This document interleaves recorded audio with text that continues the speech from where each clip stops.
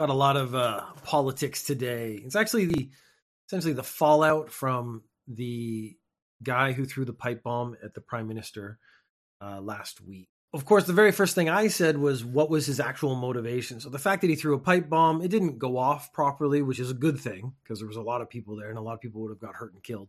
What was his motivation for doing it? Now, he has not admitted to a motivation, but they've looked into his background and come up with some interesting facts. He had filed a lawsuit last year for mental distress after he was unable to file for candidacy for the House of Councillors election. So he wanted to be a politician. He was unable to file to be a politician and was so upset about that, said it was mental distress, and then he tried to sue them. Now, this is where we get to learn some of the requirements to be a politician. You actually have to be 30 years old. That's, I guess, fair. I actually don't think age should be part of it. I mean, I think if a teenager goes up there and no one wants a teenager to be their counselor or governor or anything, then you won't vote for him. I actually don't necessarily, this is get personal opinion, don't necessarily agree with an age requirement. I think it would make sense if you were over 30, have a little life experience, maybe done some work. But I don't think that should be a requirement. I actually think there should be a end point, a retirement age for becoming governor. Because right now in America, I was noticing the prime minister, shows how just Canadian I am. The president, he's in his 70s and Trump is in his 70s. And all the guys who are trying to be president are all in their 70s. I think that might be too old. I mean, they talk about, Trump being feeble and stuff, but I think when you have a mandatory retirement age for work being 60 or 65 or something like that, that should also be the retirement age for service in public office. I think a certain amount of youthful vitality is important. So this is why Obama was good. He was a young president. Justin Trudeau, even if you don't agree with his politics, he's a vibrant leader, which is, I think, important. So the must be at least 30 years old. I disagree with that, but I think they should have an upper limit of how old you can be to be president or public office. And this is actually the more important part. You have to pay 3 million yen. So if you want to run for office in Japan, you have to put a deposit of 3 million yen. The man's claim was that this violates the constitutional guarantee of equality. And I sort of agree with that as a philosophy. If you have to pay 3 million yen to run for office, then only people with 3 million extra yen can run for office. In which case, if you are of, strict means, if you're poor, you're not allowed to run for office, which is unfair. I don't know what the 3 million, it says deposit, so maybe you get it back if you fail. I'm not sure. But it seems interesting that I actually agree with kind of his claim. He also submitted a letter opposing Abe's state funeral. Now, I was actually against the state funeral when I found out how much it cost. I wasn't against the state funeral because Abe was a prime minister. Whether you agree or not with his politics, he did work for the country in what he believed was the best way. Whether or not you agreed with Abe's politics, he was doing what he thought was best for the country. He was a state official for a very long time. So I didn't have a problem with the state funeral. And then I found out how much they cost. And I was like, a taxpayer shouldn't be paying that much. Abe and the government want a state funeral. So he submitted a letter opposing Abe's state funeral because it was forced through and not democratic. So my problem with the state funeral was how much they cost, because the taxpayer shouldn't be footing that bill. The government wants to do that. They should find some other source. The family should pay for it, donations, something like that. Off you go. He's saying that the people didn't get to vote on the state funeral and therefore it wasn't democratic, and that made him upset. He is a failed politician. And I think the thing is, so he wanted democracy and he says he wants to be a politician and he wants things to be done right. But he's also failed in his ideals, because a great politician or whatnot, they would not use a pipe bomb to push their ideas through. So that's the unfortunate reality is this man has failed in two ways. He's failed as a politician and he's also failed to live up to his own ideals as what he claims a politician should be. So since there was a pipe bomb thrown and last year Prime Minister Abe was assassinated, campaign speeches will only happen indoors now. So they used to do, this is actually what I thought was quite sad about this whole thing. They had politicians, the prime minister, very high level people, out walking amongst the people, talking to people in crowds, and they were all safe. It was all good. The Secret Service in Japan were primarily trained to stop knife attacks, which is why the homemade shotgun actually worked, and why the pipe bomb, like, it got really close to the prime minister. The security guy I saw in the video, he actually did his job properly, but also it shouldn't have happened in the first place. So now they've decided, like, we've had one politician murdered, another one attacked. We can't keep going like this. They want to create a controlled environment for these sort of speeches. So they're all going to be happening indoors now. There will be metal detectors, and all the bags will get checked before you can come in. Street speeches will still happen. So what happens in Japan is these vans go around and then they stop and then they stand on top of the van and they get a microphone with these loudspeakers and they give a speech from the top of the van. Those will still happen, but they're going to have a sheet of bulletproof glass up in front of them.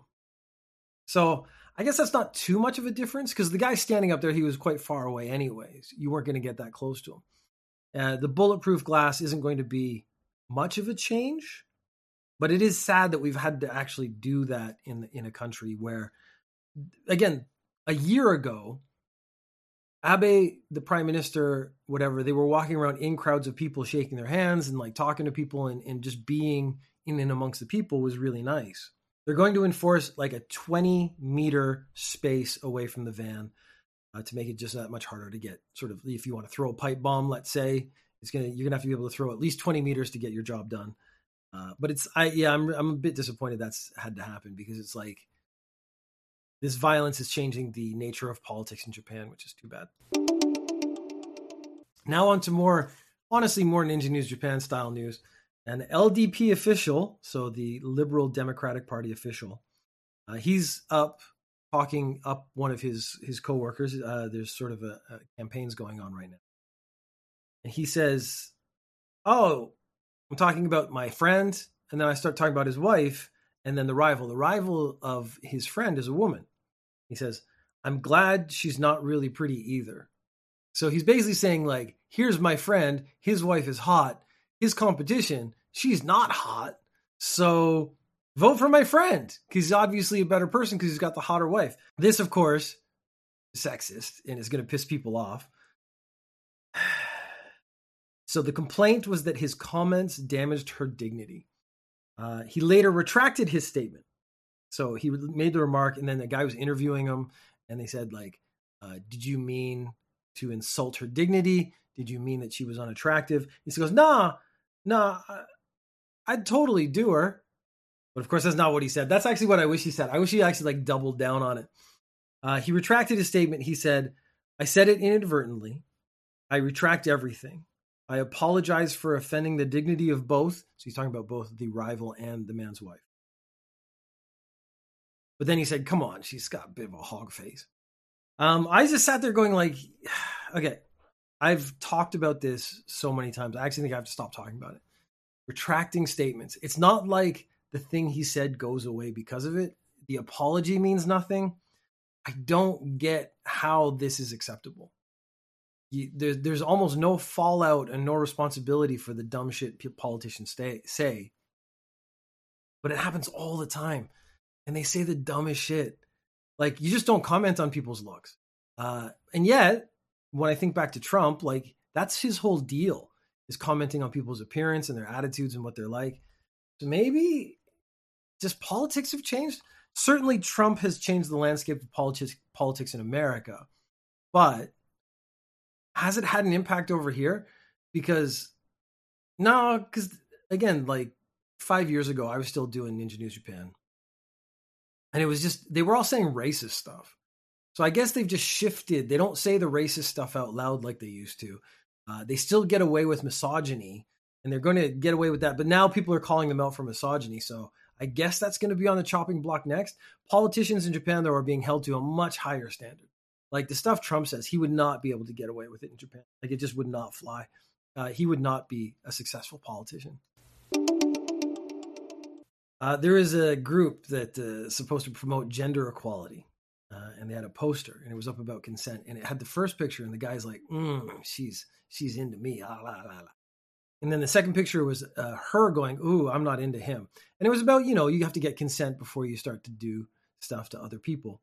The problem is that promotes the gender stereotype that men are the aggressors, that men are not capable of reading the signals of women. They don't understand women, and that they are always at fault in these sort of sexual relations. It doesn't suggest that the woman should get consent from the man. It only suggested that the man should get consent from the woman. So that is promoting gender stereotypes in a group that is supposed to be promoting gender equality. They should know better. So people started complaining. So they took down the poster. And then they started saying, oh, not only does it promote gender stereotypes, it also has copied the art style of another artist. So they took all the posters down. The company, the group, the gender equality group said, we apologize publicly. So there's your public apology. But then they blame the printing company. Yeah, not actually taking responsibility for your shit. That's not cool. The artist, who was sort of the one being, copied in this case, said that the apology and taking down the posters is enough. I don't know. It's weird that gender equality in Japan still means gender stereotypes, just that men should behave better. But again, that is the gender stereotype that is being promoted. Yeah, it's almost like people don't know what gender equality is. This is Japan. I would say when it comes to gender equality, LGBT rights and stuff like that, Japan is decades behind other countries, Western countries. Like just even the equal rights, men and women still aren't there. Because that guy just got away with saying that this other politician had a hog face. I've never seen a picture of either of them, so I can't really comment. It's that low key misogyny that is just a part of Japanese culture, and people, I think they come to Japan and they have weird expectations of what it's going to be like, and I don't think they realize there's a whole generation that's still in charge that has not changed their thinking from the 1960s, and it's going to take another generation or two before it goes away. There's a manga called Boys Over Flowers I'd never heard of. And then I found out it has the highest circulation comic series for girls by a single author. It's in the Guinness Book of World Records. But then I was like, that is a very specific, this is one of the things about world records, is how specific the world records are. So the highest circulation of a comic series, that's good. For girls, okay, you've now just split out at least two so that you split it in half. So there should be the highest circulation comic series for boys by a single author. That one sort of makes sense because if it's a team, it wouldn't have the same impact. So I was like, because it's a world record, I could publish a comic series for white 50-year-old men with beards and get 100 people to buy it, and that would probably be the highest circulation comic series for white 50-year-old men with beards by a single author. Maybe that could get in the Guinness Book of World Records, because that is how you finesse world records sometimes, is actually get something so specific no one else has attempted to try it yet.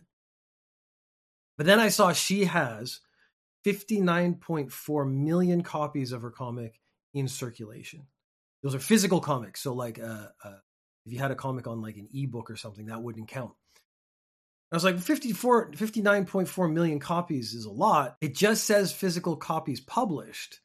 It doesn't say bought. So could I do a self-run of 60 million comics of a series that I have written for girls by me and beat that record if I didn't sell any? It's a very interesting question, because technically I think I could beat the world record.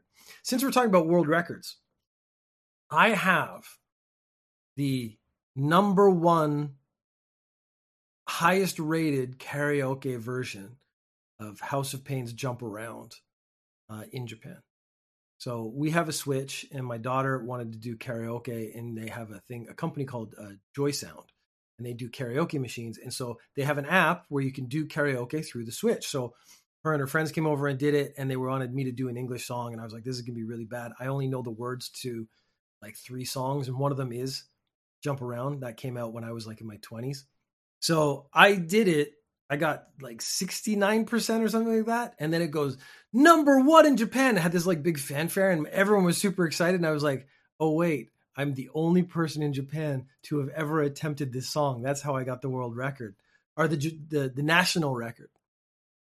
Now back, way back, I was I was doing video game reviews, and an app came out, and it was called Poop Bride. So it was POOPRIDE.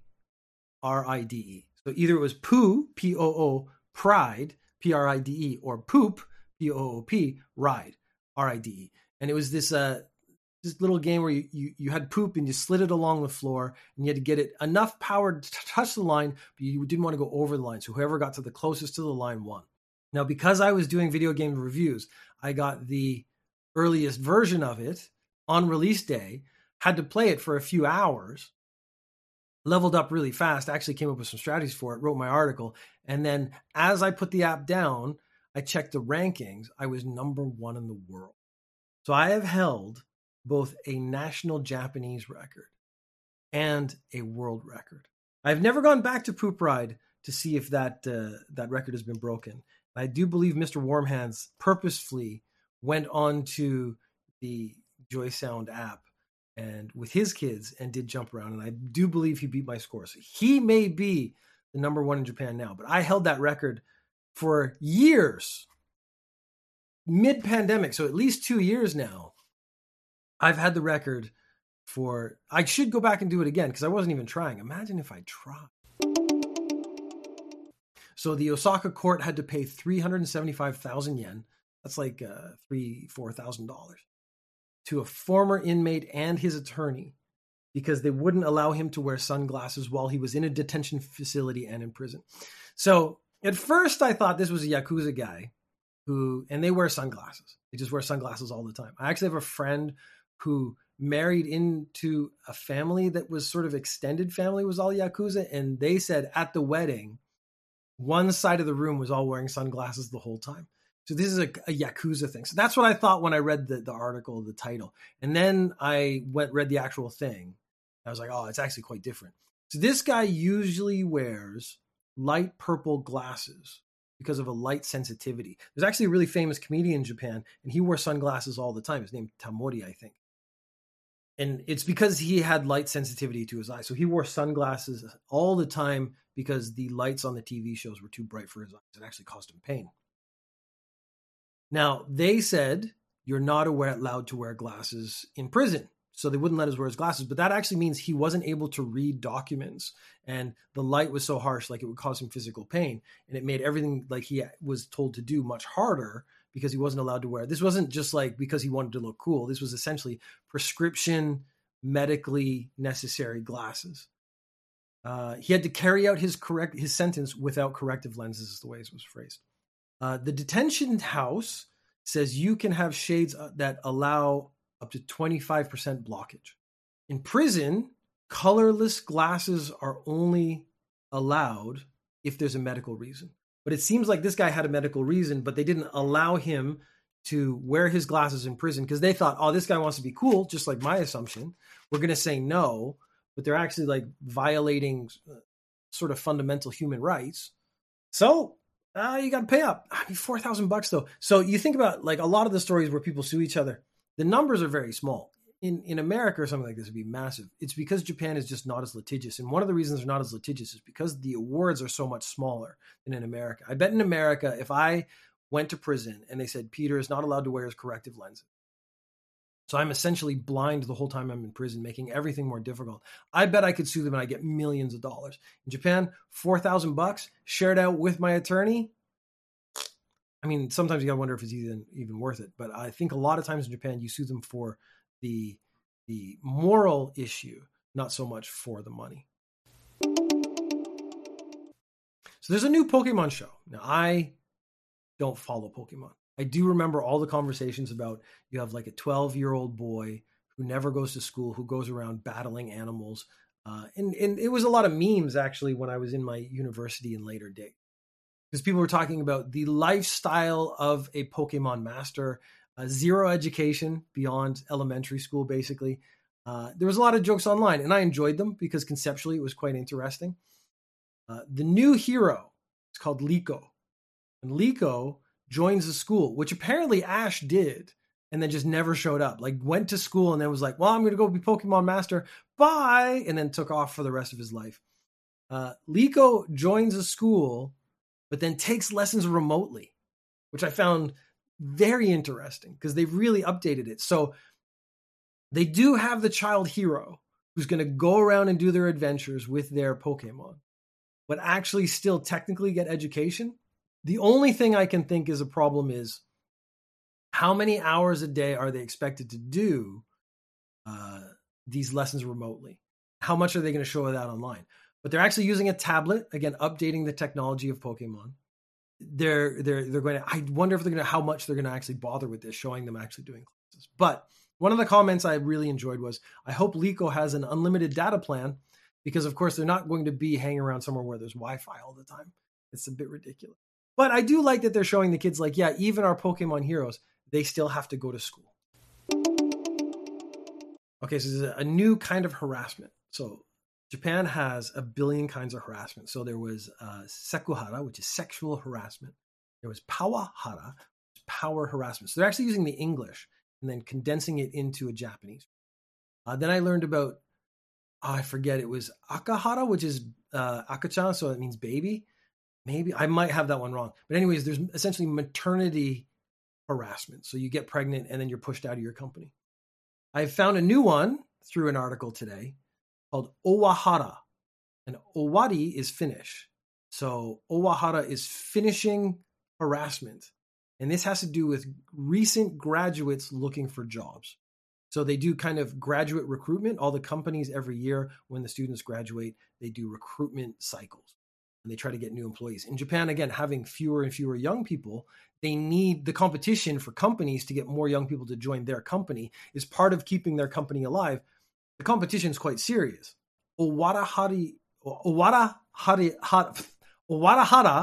what owarahara is, it's really hard to switch between English and Japanese, like in one word, is you've come and interviewed with our company. We want you to stop, that's the owari part, looking at other companies. We want you to make a promise to stop looking for other companies. But that is essentially saying to the graduate person looking for a job that we want you to limit your options and only join our company. We want you to stop looking, because what if you find a better deal? If you find a better deal, you might take that job and not our job. So they try to get them to sign letters of acceptance saying like, here's a letter that says, I will accept the proposed job, that not the actual job. So they're saying, we're not going to give you a contract right now to sign. We want you to sign this letter that says you're not going to look for other jobs. And then later down the line, we'll give you a contract, which is bullshit. If you're not signing a contract, it doesn't mean anything, because they could say, we're going to pay you millions of dollars. And then the contracts get slid across the table. It's got $5 on it, but you haven't been looking for any other jobs where you could have also got paid millions of dollars. Really unfair. They also require them to attend company social gatherings. And what they've done is tried to make enough of these company social gatherings that it's difficult for you to go out and find other jobs. So the government's asking companies to stop this. Now, asking isn't a very strong thing, but there was a survey done in 2021. 10% of the students said they experienced owarahara. Okay, I'm getting it. Owarahara. And then 64% of the 10% say they ended their job search because of owarahara. 42.3% had received demands to provide a letter of acceptance. So almost half the people who went out to do recruitment said, like, really quickly, they were like, sign this letter saying you're going to accept a job from us and stop looking for other jobs. 11.6% were harassed persistently. Some cases say they were physically barred from leaving when they declined an offer. So they're like, here, we want you to work for our company. Say, I'm not into this. I'm going to go now. And they like lock the door and say, you can't leave until you accept our offer. which is, of course, no way legally going to hold up, but they might actually cause you problems if you actually like end up signing something to just get out of there.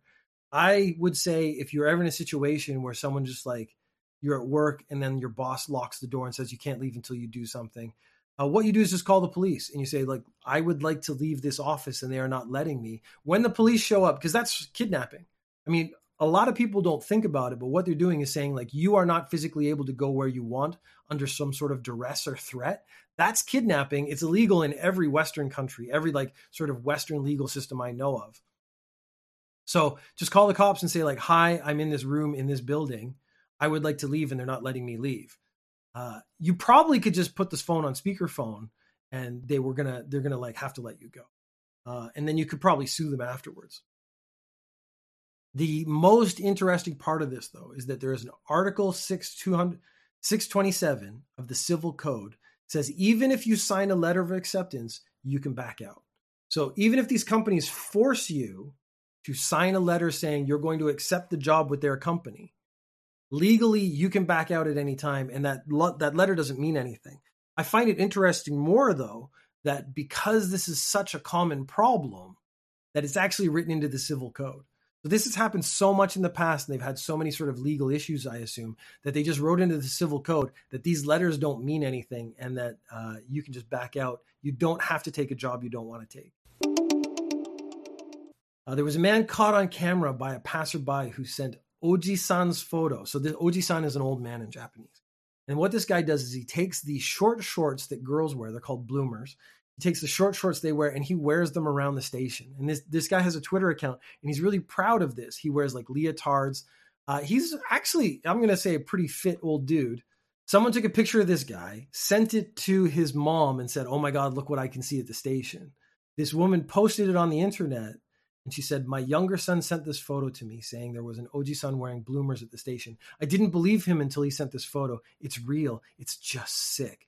And then she put pictures over his face because you can't publish other people's pictures in Japan without getting in trouble, and posted the picture with what she tweeted on the internet. The man himself shows up to her Twitter account and says, don't censor my face. So this dude, he's not only doing something that's kind of weird, he's super proud of it, which I love. And then it turns out his whole Twitter account is just full of these kind of photos. I don't know why, but this guy is doing the thing that makes him happy. Yes, it would creep me out, but at the same time, I'm sure stuff that I like creeps out other people. I know, like the judo I do, a lot of people disagree with fighting and like beating the shit out of other people, but I love it. And yeah, if people said stop, I wouldn't stop. There was a couple comments, and one was 3 cheers to this man's confidence. And you got to admit, he is super confident.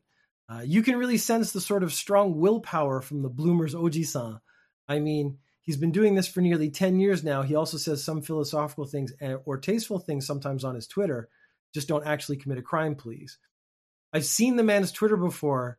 He's actually quite intellectual and well-spoken, which makes his bloomers obsession even weirder, which is so true because he's not an idiot.